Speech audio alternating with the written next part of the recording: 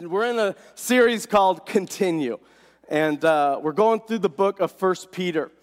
And it's been really amazing for me. I don't know about you. We're on different sides of this, but for me, it's been amazing to go through this book chapter by chapter and see what Peter had to say.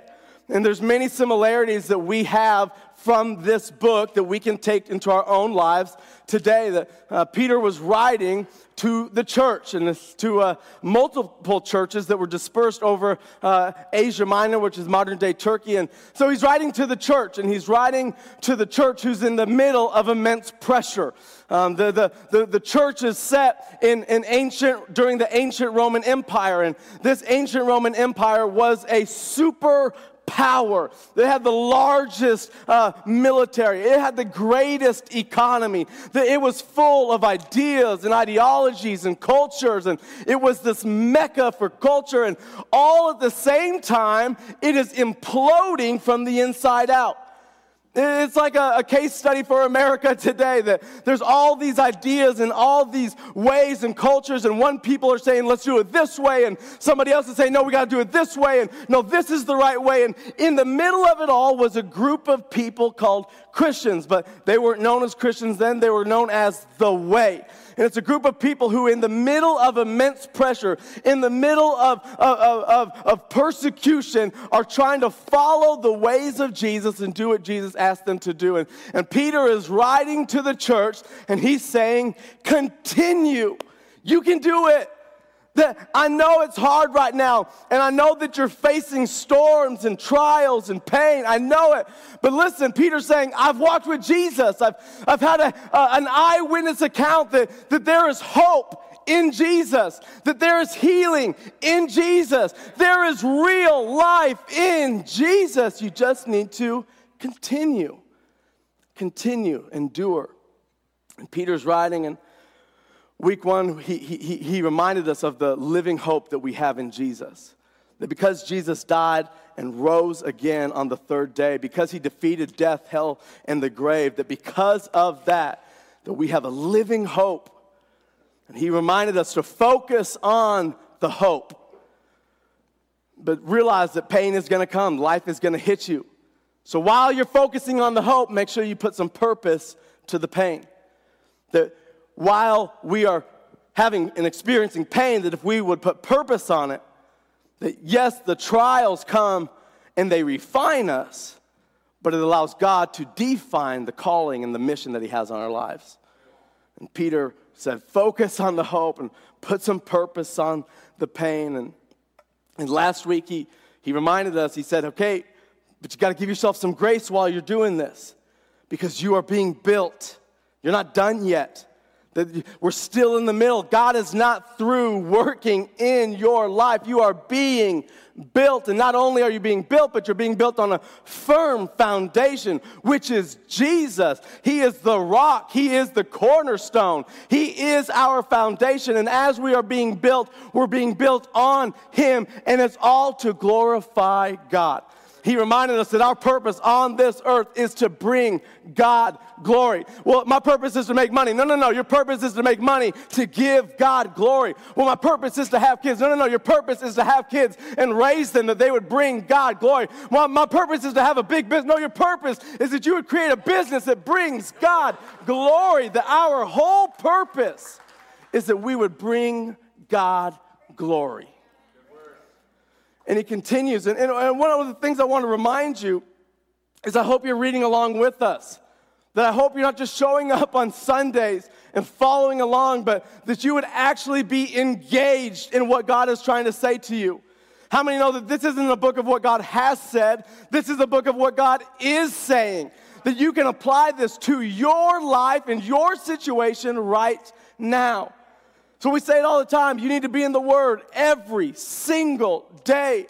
And we would say start in Proverbs, read a Proverbs a day. Today's the 15th, and so that would mean today we're reading Proverbs chapter 15. But I would encourage you to go a step further and read along with us through 1 Peter. Read the chapters with us. Today we're looking at chapter 3, and and realize that this was a letter that Peter didn't actually put chapters in his letter, okay? He didn't actually say, okay, verse 3. No. The we added that, man added that later, but this is a letter, and it all goes together. And as we follow through over the next few weeks, that Peter has something to say to us, and it is continue. He's asking us to continue. And today we find ourselves in chapter 3, and before we dive in, why don't we all hold our Bibles up in the air? I just want you to repeat this after me. We do it every week, and whether it's a phone or your actual Bible. I don't know if you have this leather and paper thing, but you probably should get one. They're amazing. But the device works too. So hold your Bible up and just repeat after me. Say, this is my Bible. Say, I am what it says I am. Say, I can do what it says I can do. Say, today, I have an open mind. I have a teachable spirit. Say, I'm ready to learn, to receive, and to apply. Say, from this day forward, I will never be the same. In Jesus' name, everybody shout amen. Amen. We're in 1 Peter chapter 3. And I wonder if anybody has ever had their AC go out? Yeah, it's the worst. And this last summer, me and my wife, Bree, who's here on the front row, everybody give her a round of applause. We bought a new house, and it was like we were super excited, and we got all moved in, and everything's going really well. And I believe I left with my dad to go out of town, and I get these text messages, and Bree was working from home with everything going on. She was stationed at home, so that's where she lived and worked and everything. And I started getting these text messages, and it's like, it's so hot in here. And my initial response is, then turn it down, like, I don't know what I'm supposed to do, I'm miles away. And they just keep coming. It's so hot in here. I don't know what to do. Well, have you turned it down? Yes, Stephen, we've tried turning it down. And I sense the tude and I can sense the frustration. And I was just sitting in the car, AC's just blasting on my face. I have no issues, I'm doing great. And finally she calls and she's like, Stephen, it is like 80-something degrees inside. And it's not only 80 degrees inside, it's like 90 to 100 degrees outside. So there is no relief. I can't go outside. I can't go inside. Like, it is terrible. And so what I thought happened was, we have that Nest. Anybody have the Nest thing? And it was really cool because you can control your thermostat from your phone. Like you could be in bed and you're like, it is a little toasty in here, so let me whip this out and pop, pop, pop, and there you go. It's starting to come down. And what happened was when we got the house, I set it up on my phone. And what I didn't know was that when I set it up on my phone, that it had this setting called away mode. So anytime I would leave the house, it would think no one is home, and it would begin to raise the temperature so that we would save money. Okay, I'm helping us out. And so she is flustered. She's not having a good day, and she's calling me, and I look, I'm like, oh my gosh, it's on away mode, and it's set so every time I leave. And so, well, let me fix that for you. Well, I fixed it, and unfortunately, it didn't help. It didn't help. What happened was our AC had froze over, and the AC went out, and I don't know how you guys respond when it's hot, when you're overheated. I know for me, I lose salvation. I become carnal very fast, and I say things I shouldn't. My tone is way off, and I get myself in a lot of trouble, and it's because I'm frustrated, I'm hot, I'm uncomfortable. I don't want to be here. I like don't talk to me, don't look at me, don't offer me any help. I'm not going to be happy, okay? There's nothing that could possibly happen to change where I'm at in life, okay? Unless the AC came on. And today I want to talk to you from the topic of suffering. We would use the term a lot like, oh, the heat's getting turned up. You know, in life, it's getting hot in here. The election's on its way. It's passed.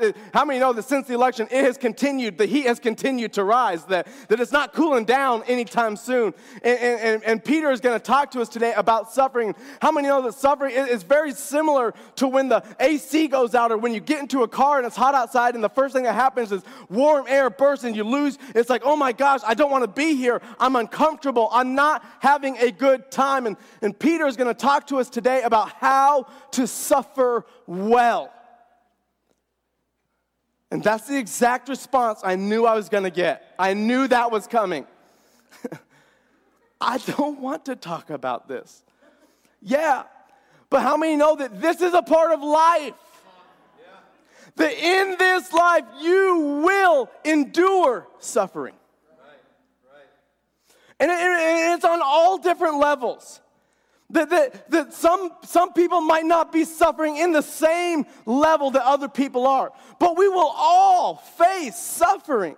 The word suffering, just to define it, is any unpleasant hardship that you experience in this life. Any unpleasant hardship that you will experience in this life. And there's so many people, there's people in here watching, and there's people watching online, and there'll be people watching on YouTube later, and there's people that I would assume that if we were to ask, how are you going, that you would say right now, currently, I am suffering. That in 2020, we are suffering. And maybe it's your marriage. Marriages have taken a hit in 2020. Pressure has come into marriages. People working from home, trying to figure out what are we going to do with the kids? Where are we going to send them? They have no school. Marriages are facing suffering in 2020. Maybe you could relate to friendship. Maybe there's a friendship that has suffered in this season. That because of everything that we are facing and because our society is so polarizing, that you once had a friendship but because of what someone said or what someone did, that all of a sudden the friendship has begun to suffer. I can't believe they did that. I can't believe they said that. I can't believe they believed that. Maybe it's financial. Maybe this year you're suffering financially. The job that you no longer are employed at. Maybe it's at first it was kind of nice. I hear tons of stories of people who are making more money on unemployment than they were actually working their job. It's like, hey, this is really great, but after how long does that last? After how long does that sustain you? After how long can you just keep doing that?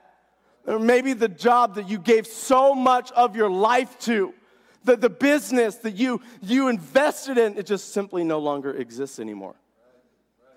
Maybe you're suffering physically. Maybe there's something physically in your body. Maybe you know people who have struggled with COVID.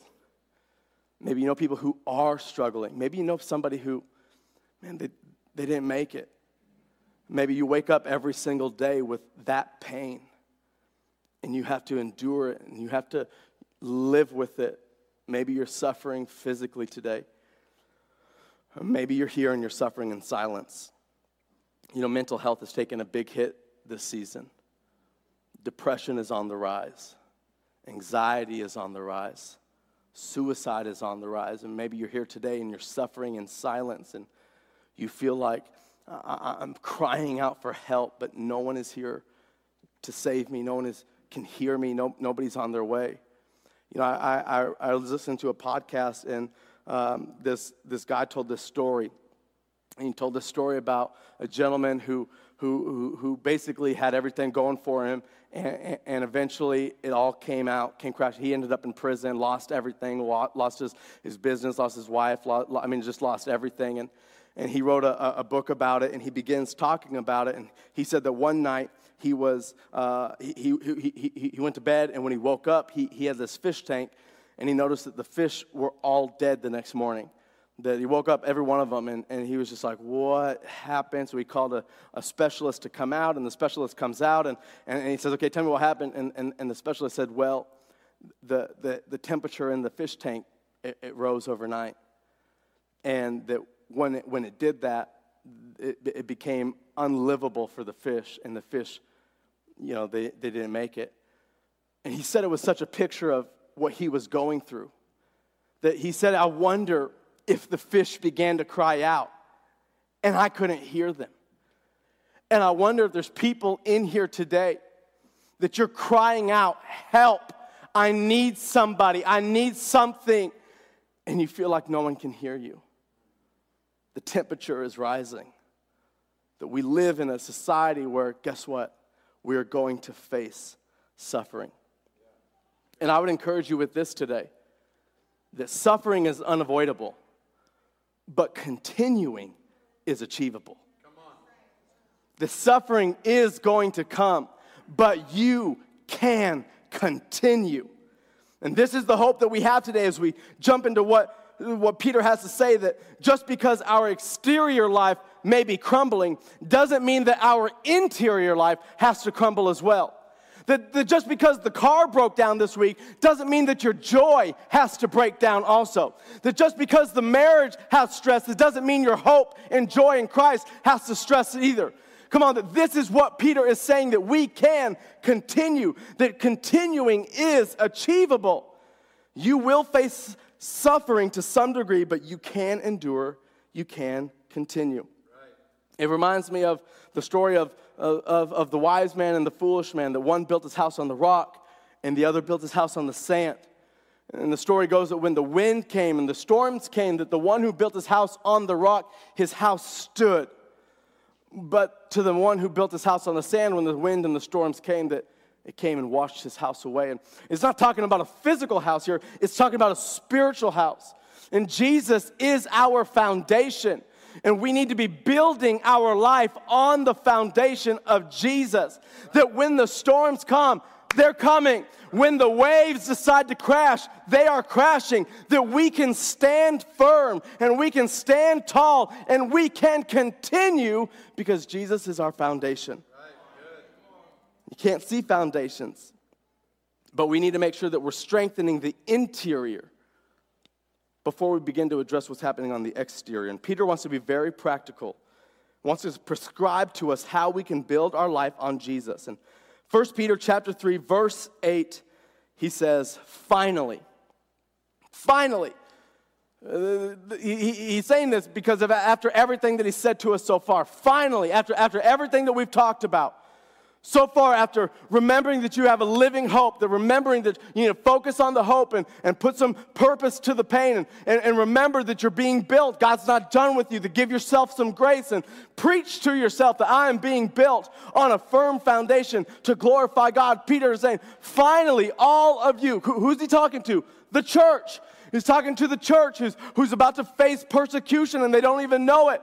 They're in the middle of immense pressure and what's happening is the division out there is creeping into here and the arguments out there are beginning to become the arguments in here. And he's saying, hey, don't let the division out there become the division in here. Don't let the fights out there become the fights in here. And he says, finally, all of you must live in harmony.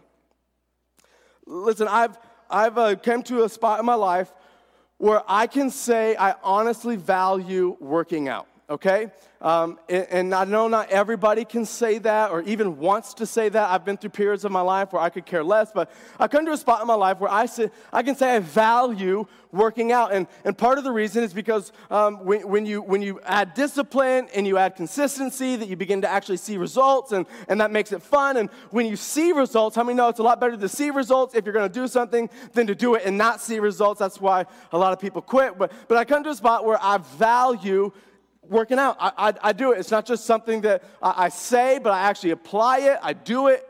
I enjoy working out. And but I can also say that I do not value leg day. Okay? It's just one of those things. I know a lot of you are like looking at my legs right now. You're like, no, I do not value leg. I hate leg day. I despise leg day. It's the worst. It's so unpleasant and it's so unnecessary. But I don't know if you know this, but your legs are some of the most foundational muscles in your body that you could exercise. Listen, it has this thing called like unintended consequences that I used to be at a spot in my life where me and my brother would go to the gym, and what day is it? It's chest day, baby. Every day is chest day, chest and arms. And why? Because we really only care about that. But I got to a point where I had to realize that if I ever wanted my chest to get stronger, that I would have to work out my legs. See, when you work your legs out, they are actually one of the biggest muscles in your body. And when you work your legs out, it produces growth hormones that the rest of your body begins to use. Listen, it's unpleasant, but it is necessary. That if you ever want to build a strong foundation, if you ever want the rest of your body to be strong and healthy, you must work your legs out. And Stephen, why are we talking about this? Because Peter is telling us, listen, Peter says, I want to show you how to suffer well, but first, I got to take you through leg day. What? Before we can learn how to suffer well, we have to realize that there are things, there's muscles that our spiritual bodies need to use. And in order to do that, we have to work our legs out first. Because what I do on Wednesday with my legs, my chest is benefiting from on Friday. It's kind of like going to church.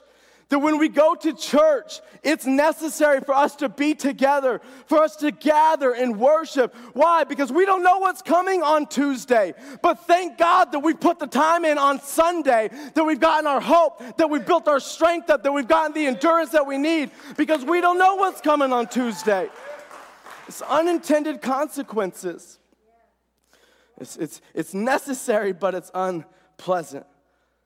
And Peter is telling us that there's a muscle that we're going to have to exercise because in order to suffer well, we need this muscle to be strong. And he uses a simple phrase, live in harmony. Live in harmony. Harmony it's a very cool word. It's a musical term. And what happens is harmony, in order for it to be effective, there needs to be more than one person. That one person would sing what's called the melody. The melody, if you ever hum while you're driving, you hum in the shower, most likely you're humming the melody. You're not humming the harmony part. You're definitely humming the melody. And what happens is one person would sing the melody, and people would come around in a supportive role and would begin to sing harmony. And it produces this amazing, amazing sound. And it's harmony. And it requires more than one person. It requires us to be together and to live in harmony. And harmony is where, imagine we're singing these songs and the piano player comes up and he plays a chord. And it's just beautiful. And then the guitar begins to strum and it begins to accent. And then we can't leave the bass player out. God forbid we leave the bass player out. And the bass player comes in and brings the foundation, and then vocals come in and they begin to sing, and it's, oh my gosh, and then the drummer comes in and he puts a beat together, and after a while it creates a beautiful song. It's harmony. Everyone playing their role, doing their part. It's harmony. Imagine if we were singing one of these songs, and this is how I fight my battle, and it's just so pretty, and the piano's going, but imagine if the drummer decided, you know what this song needs? This song needs a little AC/DC. And you imagine, this is how I fight, ba, ba, ba, ba, ba. And pretty soon he's off and he's doing his own thing, and I would guarantee that all of our eyes would be focused on the drummer. But our eyes would be focused on the drummer for the wrong reasons. See, this is living in harmony. That we are to be together. In order for it to be effective, we need to be together, more than one person. And having people around you while you suffer is foundational. That listen, that we need each other. That we were not born, we were not designed, we were not created to do life alone. But we were created to do it in the context of relationships. This is foundational when it comes to suffering. This is the leg day that you need people in your life. Good. If we are going to suffer well, we need people. It's a picture of what our faith looks like when we walk with one another. And I wonder if people are drawn to the church, but for all the wrong reasons right now.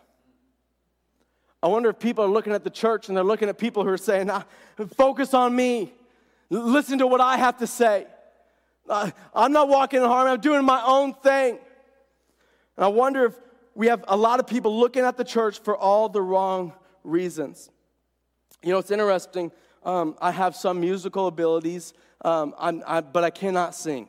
You know, we have fought, my brothers have fought about who's the better singer all of our lives, because one of us has to have gotten my dad's abilities, like someone has to have it, but neither of us can really find it. We can't, the last thing you want is me leading worship, me singing, but how many know that although I can't sing well, I can walk into a room and instantly hear when someone's not singing on key?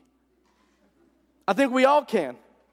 You can instantly hear when someone, that's not right.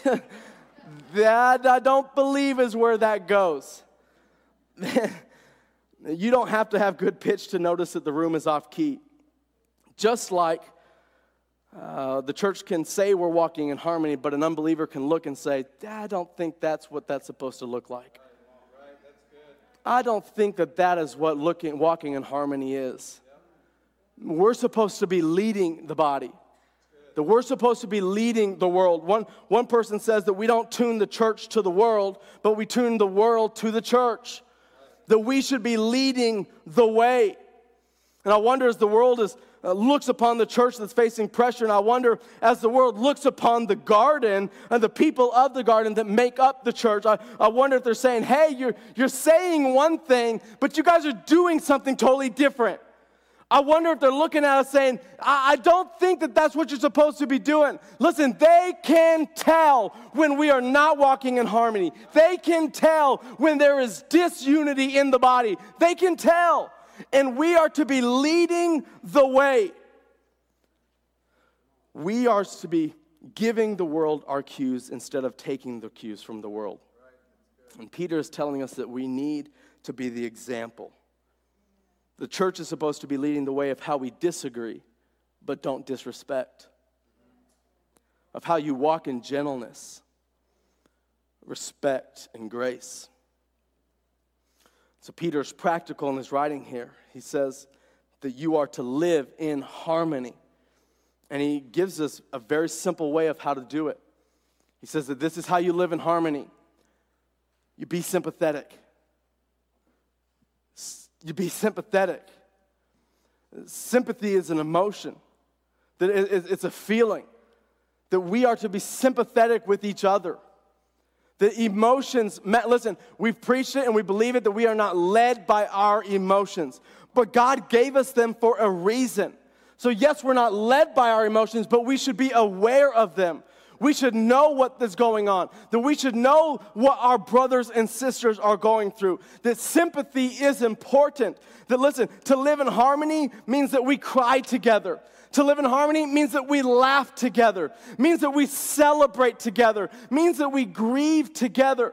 Peter says if you're going to live in harmony, you have to be sympathetic. It's a must. He continues and he says you need to have sympathy and you need to love as brothers. And I think that's really important there. He says love as brothers. And does Peter have something against girls? Well, how come you can't love his sister? Well, because it's different. Listen, the Greek had multiple words for the word love. Like 4 of them is there's phileo and agape and some other ones, and there's 4 of them. Okay, like and we have it's like I love my wife and I love pizza. Like that's our definition of love. But Peter, what he's saying here is there's multiple types of love, and brotherly love is phileo. It's a deep friendship type of love. Now, I am one of 3 boys. I have 2 brothers. I know a little something about brotherly love, okay? One of my brothers is here. The other's not. He's a slacker, right? Listen, I can say that. he's my brother, okay? I can say that. We've grown up together. We have fought together. It's gotten physical. We've laid hands on each other. It wasn't for the ministry. If you know what I'm talking about, we have gotten physical. There might be even times where you hear me say something about my brother in the privacy of my own home. Like, man, TJ is really getting at me right now. He is really, man, if I could, TJ, pay you back for that one time in 8th grade. I'm just right there, But if you think that you can be in my presence and you can say something negative about one of my brothers, you have another thing coming. And that's what Peter is saying, that we are to have brotherly love. That, hey, this is my brother. That is my sister.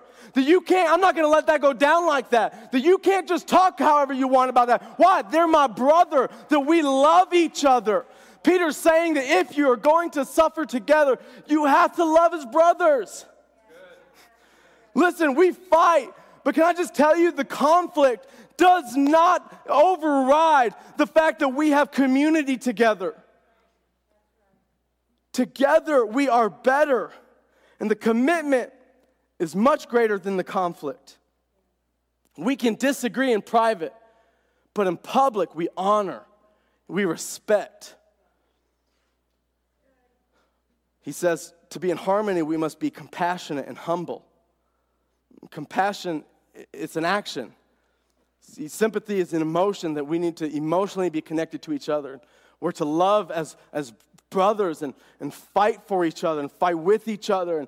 And then he says, but you must be compassionate. Compassion is an action word.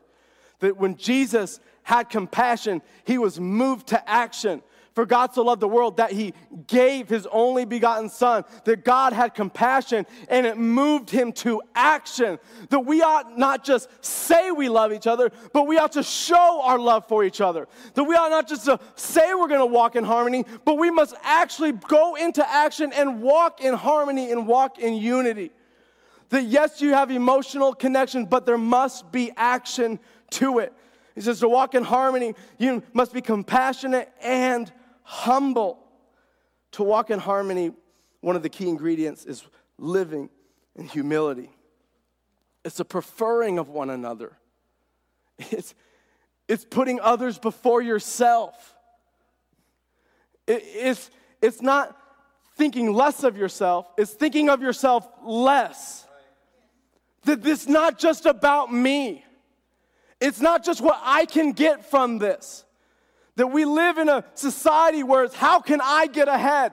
How can this move me forward? And Peter is saying that if you're going to have a foundation to suffer, that in order to walk in harmony, you must walk in humility. That we prefer others before ourselves. I thought we were going to talk about suffering. We are, but before we address what's going on the outside, we must first address what's happening on the inside. That we're walking with our brothers and sisters in the Lord, that we're being sympathetic, that we're loving as brothers and being compassionate and humble. Because what we do today has consequences for tomorrow. That what happens now has unintended consequences later on. It's the foundation. This is leg day. Being compassionate, being humble. And Peter's laying a foundation for us. And here's what must be in place first if you're going to suffer well. And when the church is in harmony, the world is drawn to our melody. That when the church is walking in harmony, man, people are drawn to us. The Bible says it's the goodness of God that leads to repentance. It's the goodness. And I wonder if the world is looking at the church right now saying, I don't see anything that's really good right now. But it's our job. Peter's writing to us, finally, all of you live in harmony. And he's going to tell us that the things that we're doing that we need to do in private, that what we're doing, we need to be building our life on Jesus, the firm foundation, that yes, the storms will come, and yes, suffering is on the way, and it's unavoidable, but continuing is achievable. But what we need to know is what he's laying down for us right here, that this is Leg Day, and to live in harmony, you got to get this because you're going to need muscles if you're going to respond correctly to suffering. And Peter's going to begin to show us right now how we suffer well, how we respond well to suffering. And he's going to show us right here. Number one, he says 1 Peter chapter 3, verse 9, he says, do not repay evil for evil or reviling for reviling, but on the contrary, bless. For to this you were called, that you may obtain a blessing. So number one, how do we respond well to suffering? Peter would say, be a blessing. How do we respond well when we begin to go through things that are unpleasant? Peter would say, be a blessing. That our knee-jerk reaction when somebody does something wrong is to repay evil with evil. But you know, unless we see God correctly, that we can't see others correctly. And if we don't see God correctly, we can't see ourselves correctly. And Peter is telling us, listen, everything about following God, everything about suffering well is going to go against your flesh. It's going to go against what you want to do. And Peter says, do you want to know how to suffer the right way? You want to look for an opportunity to be a blessing to someone. Do you want to suffer the correct way? Look to be a miracle to somebody else. I can't tell you how many times when someone has done something wrong, yes, our first reaction is, I am going to get them back. But when we do it God's way, it almost puts them at a speechless spot.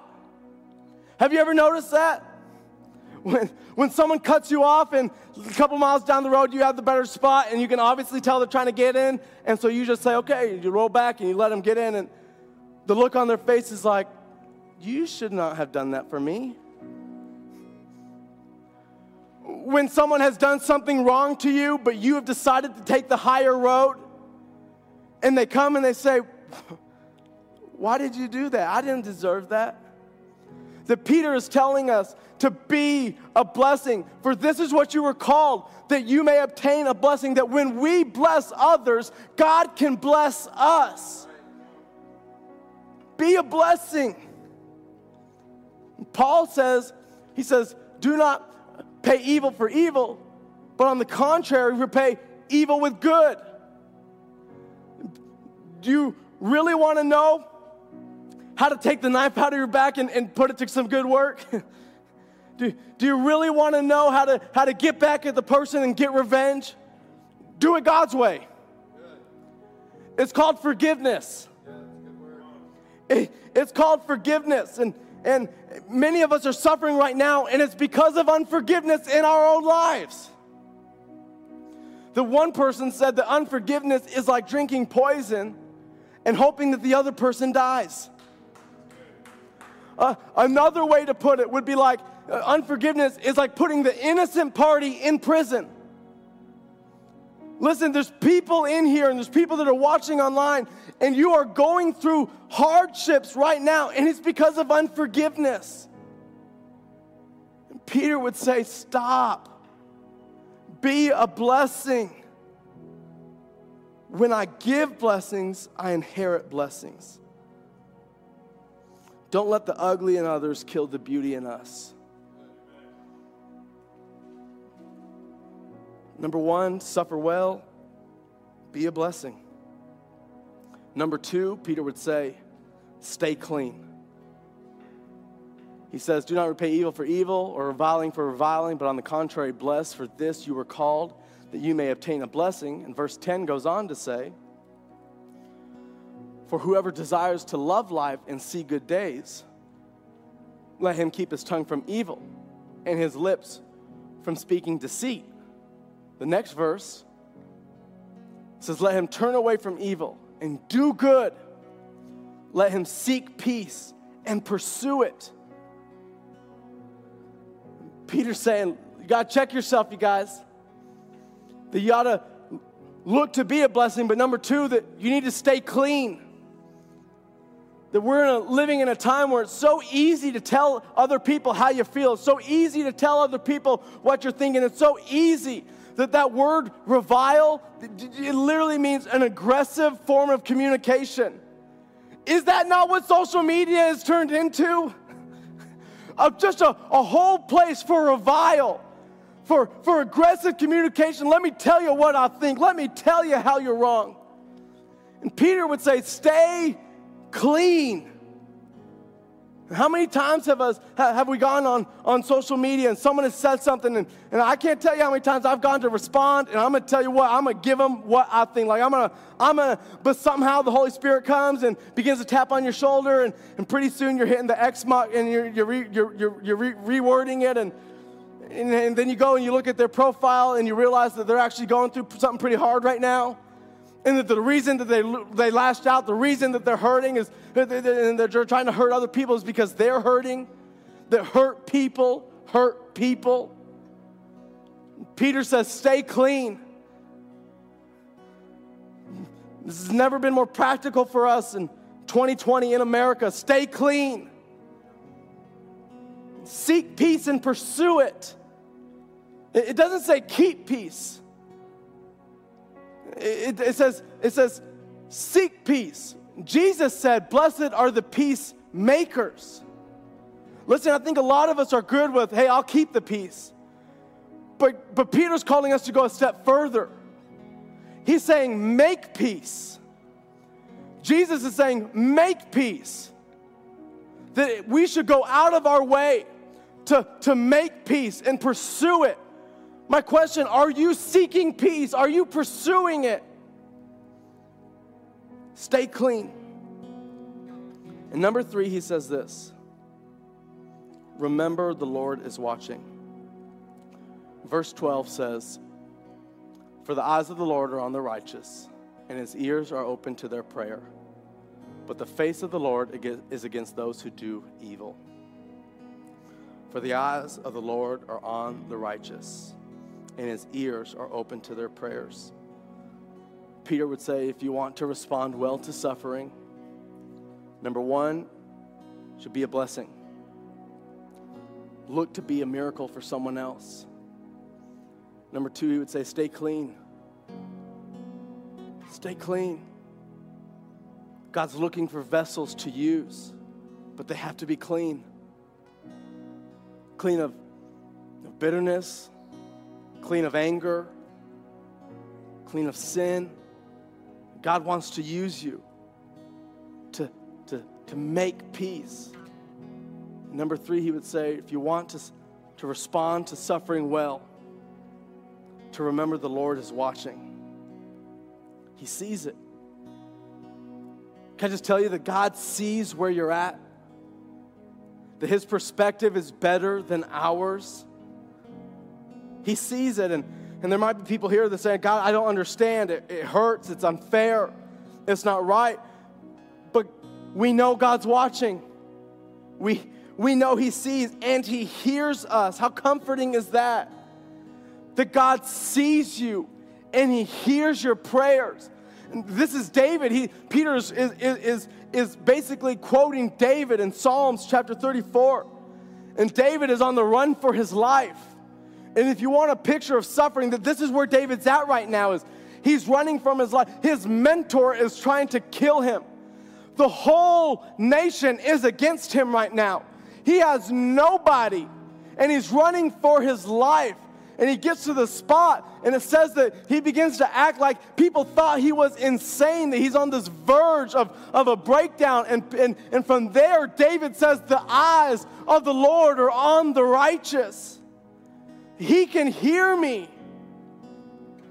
David, a picture of what suffering looks like, and not just suffering because we did something dumb, but suffering for doing something good.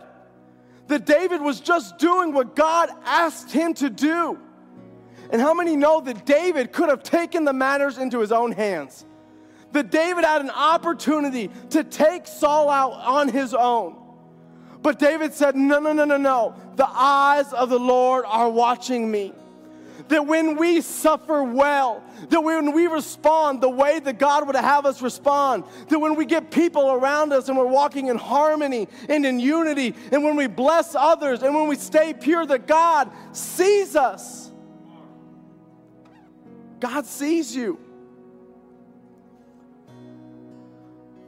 I remember this one time, I don't really remember, I've just been told the story. TJ was my little brother, and he was younger, and he went out to my parents' car, and he had spray paint, and he knelt down by my mom. She had a Taurus wagon, and he began to color correct her side panel on her car. And I don't know how long he was out there, but the story goes that my dad came out and was walking, and TJ made eye contact with my dad. TJ stopped and dropped the paint cans, stood up, stopped what he was doing. He said, "Dad, it's okay. It's okay, Dad. I didn't paint your car." You know. And it's funny. But how many know that when we know our Father's watching, that when we know He's watching and He sees us, that we begin to act differently? You know, today as they were beginning to worship, and this is just a random thought I had, but as they were warming up, and I was in here, and I just began to think, how would we rehearse if we knew that Jesus would come today?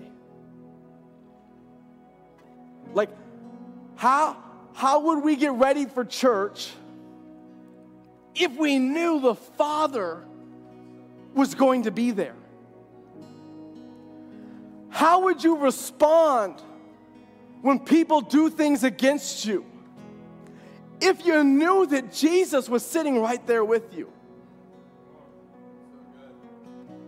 Remember that the Father is watching. Verse 13, I don't know if they have verse 13. They might, yeah. It says, "Now who is there to harm you if you're zealous for what is good?" The next verse says, "But even if you should suffer for righteousness' sake, you will be blessed. Have no fear, nor be troubled." He says, basically what Peter's saying is, listen, if you're set to do good, you're probably not going to endure suffering. Like, if you're doing good, if you're doing what you're supposed to, you're probably not going to endure suffering. But even if you do, you will be blessed. Not in this world, but in heaven ever after. He says, have no fear. That we don't have to be afraid. That we don't have to, isn't that a word for somebody today? That you don't have to walk in fear? That we are no longer slaves to fear? That we don't have to be afraid of what the world is afraid of. Why? Because we have the solution. It's Jesus. You don't have to be afraid of a pandemic. You don't have to be afraid of suffering. Because rest assured that even if you face it, you can continue. This message isn't to scare you. Like, oh my gosh, we're going to suffer. No, it's to encourage you that suffering is unavoidable, but continuing is achievable. There's more to this life than just an election. There's more to this life than just a pandemic. There's more to this life. It's not temporary, it's eternal. The heaven can begin right now. We don't have to fear. In verse 15, he continues. It says, "But in your hearts, honor Christ, the Lord is holy." In your hearts, not just with what you say, but in your heart. Why don't we have everybody put their hand on their heart and In your hearts, honor Christ. The Lord is holy. Always being prepared to make a defense to anyone who asks you for a reason for the hope that is in you.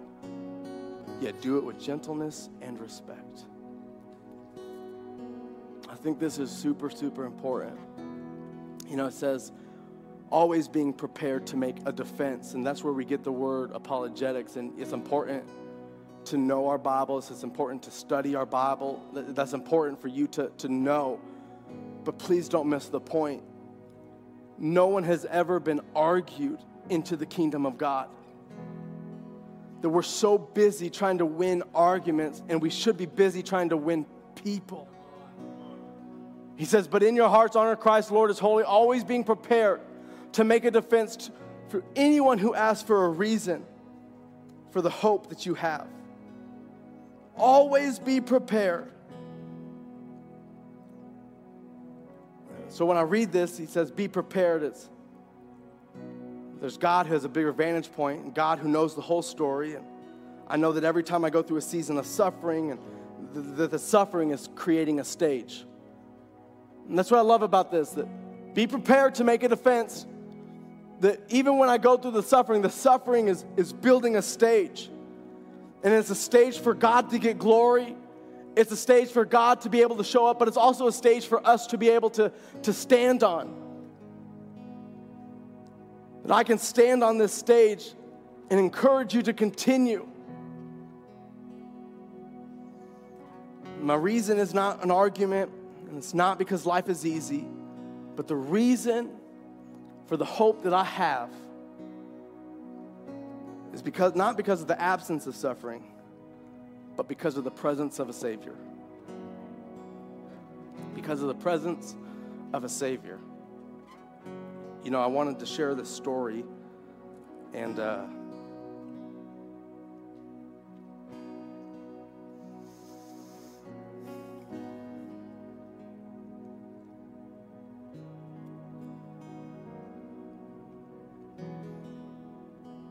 you know, earlier this year,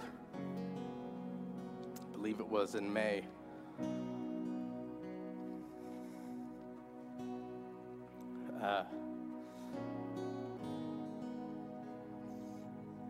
me and my wife found out that we were expecting. And we're super excited about it. And, you know, the joy that you have when you find out that, oh my gosh, we're going to be parents. And, you know, to be able to tell our family and share and the excitement, and it was a couple months later, a couple doctor appointments later, we got the call that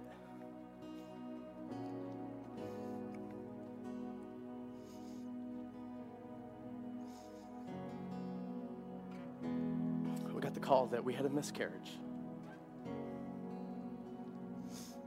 And I'm not,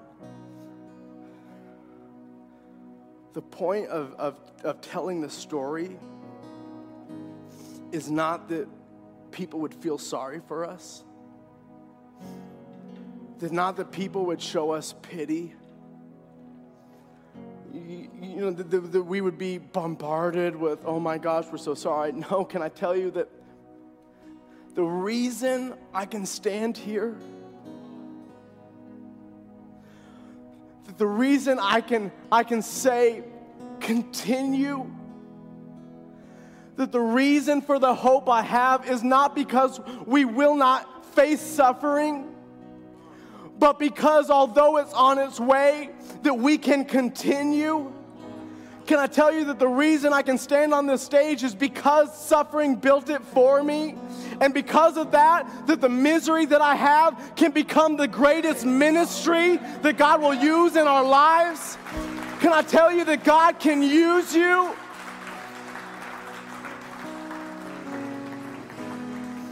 That God can use the suffering. God can use the brokenness. God can use the hurt and the pain in order to help other people. And Peter is telling them, listen, You have to respond well to suffering because other people's lives depend on it. And it's with gentleness and respect that we're not here to light the world on fire, that we're here to lead as an example of what God can do. That when we respond well, He is so faithful. He is so good. That there is a hope that is so much greater than what you're going through. So maybe you're here today and maybe you're facing suffering. Whether it's financial, relational, whether it's silent, you're crying out but you feel like no one is there. Can I just tell you that you may feel like no one is there to help you, but the great I am has never left or forsaken you? So if you're here, I want to pray a prayer of encouragement. I want to pray a prayer of endurance over you. If you're here today and you could say, yes, I am suffering, would you let me pray for you? Not that my prayer can change everything, but I know the God who can help us continue, that He's the great comforter, that He is there to help mend the brokenhearted. So if that's you and you're here and there's suffering in your life and you would say, yes, I am here. Would you just stand to your feet? Because I don't think it's just a couple of us. I think many of us can relate to this. That if you're here and 2020 has been a year of hardships, it's been a year of inconvenience, that I don't know if I can keep going. Can I just pray for you? If you're watching online, would you just put a hand up? We're going to pray for you too, that we are together. That the Spirit of God has no boundaries, that He can go through the screen and touch your life. God, I just thank you for every single person who's standing. God, I thank you that you see them. God, that you hear their prayers. God, I thank you that although they are facing this suffering, God, I thank you that through you, we can do all things. That we can continue. That we can take a step forward. That although the world tries to knock us back, God, I thank you that we are standing on the firm foundation that is Jesus, your Son. God, I thank you that they can continue. I thank you that they can endure. God, I thank you that you are not done in their life. And God, I thank you that the hope that you have far outweighs the pain that they're dealing with. In Jesus' name, amen. If you just take a seat, if you're in this room and maybe you haven't had the opportunity to give your life to Jesus, can I just tell you that now is the best time that you could ever make this decision? I cannot think of a better scenario for one to say, Jesus, I need you. I can't think of a better season of life for us to cry out to God. I can't think of a better moment than now for us to say, God, I'm going to give you my life. And if that's you and you've never made that prayer your prayer, can I just tell you that together we're going to say that prayer? As a family, as a body, we're going to say it together. And if you're here and you'd like to make that prayer your prayer, I'm going to ask everybody to close their eyes and bow their heads. But if that's you, just go ahead and put your hand up in the air. We're not going to call you out, embarrass you, anything like that. Just throw your hand up in the air. Thank you. That is awesome. If there's anybody else, thank you. You want to make this prayer your prayer, just throw your hand up in the air. Thank you. If you're watching online, just go ahead and type yes in the comments and let us know. And we're going to pray this prayer together. Because this is how we walk in harmony. Together. So why don't we all in harmony repeat this prayer. Say, Dear Heavenly Father, I thank you for sending your Son to die for me. Today, I make Jesus Christ the Lord of my life. Come into my heart, make me new, make me clean. Today, I choose to live for you. Thank you for saving me. Thank you for setting me free.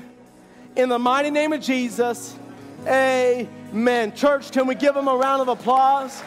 Come on, people just gave their life to Jesus. We're so honored and so thankful. If you're here, we have it, and you prayed that prayer. Maybe it's your first time. Maybe you're watching online. If you're watching online, we just pinned a link in the comment section below. It's a connection card. And if you're in the building, on the backs of the seats in front of you, there's QR codes. You could just get your phone out, take a picture to pull a link up, and it sends you to a connection card. If you can't figure it out, our info center would love to help you out on your way out. But if you prayed that prayer, we would just ask that you would take a second and fill that connection card out, because it lets us know that you decided to join the body, that you decided to join the family. And can we tell you what we want to do with that? We want to begin praying for you right now, because we know that life is on the other side of those doors. That when you leave this room and you decide to go home and you go to work and you go to where, that life is on its way. But you can continue. You can endure. You can keep going. And you can be who God has called you to be. And we want to pray for you and believe with you and stand with you. So please, if you're watching online, fill out that connection card. If you're in the building, get your phone out and take a picture of that QR code, or stop by the info center. What an amazing Sunday. And you know, there's talk right now of today in a few minutes, there's a press conference, and oh my gosh, we might be shutting back down. And I had someone ask me, like, well, what about the series? Like, oh my gosh, what are we gonna do? Like, if we shut down, and what's gonna happen? And I said, well, what'll happen is I'll probably have to get online next week and say, you know what? We didn't know that we were going to get shut down. So if we knew, we would have picked a different title. You know, it would have been to continue. We wouldn't have done this series if we knew that we would go backwards. No, you know what we're going to do? Continue. We're going to keep going. We're going to keep moving forward. Why? Because this building doesn't represent who we are. That we are the church.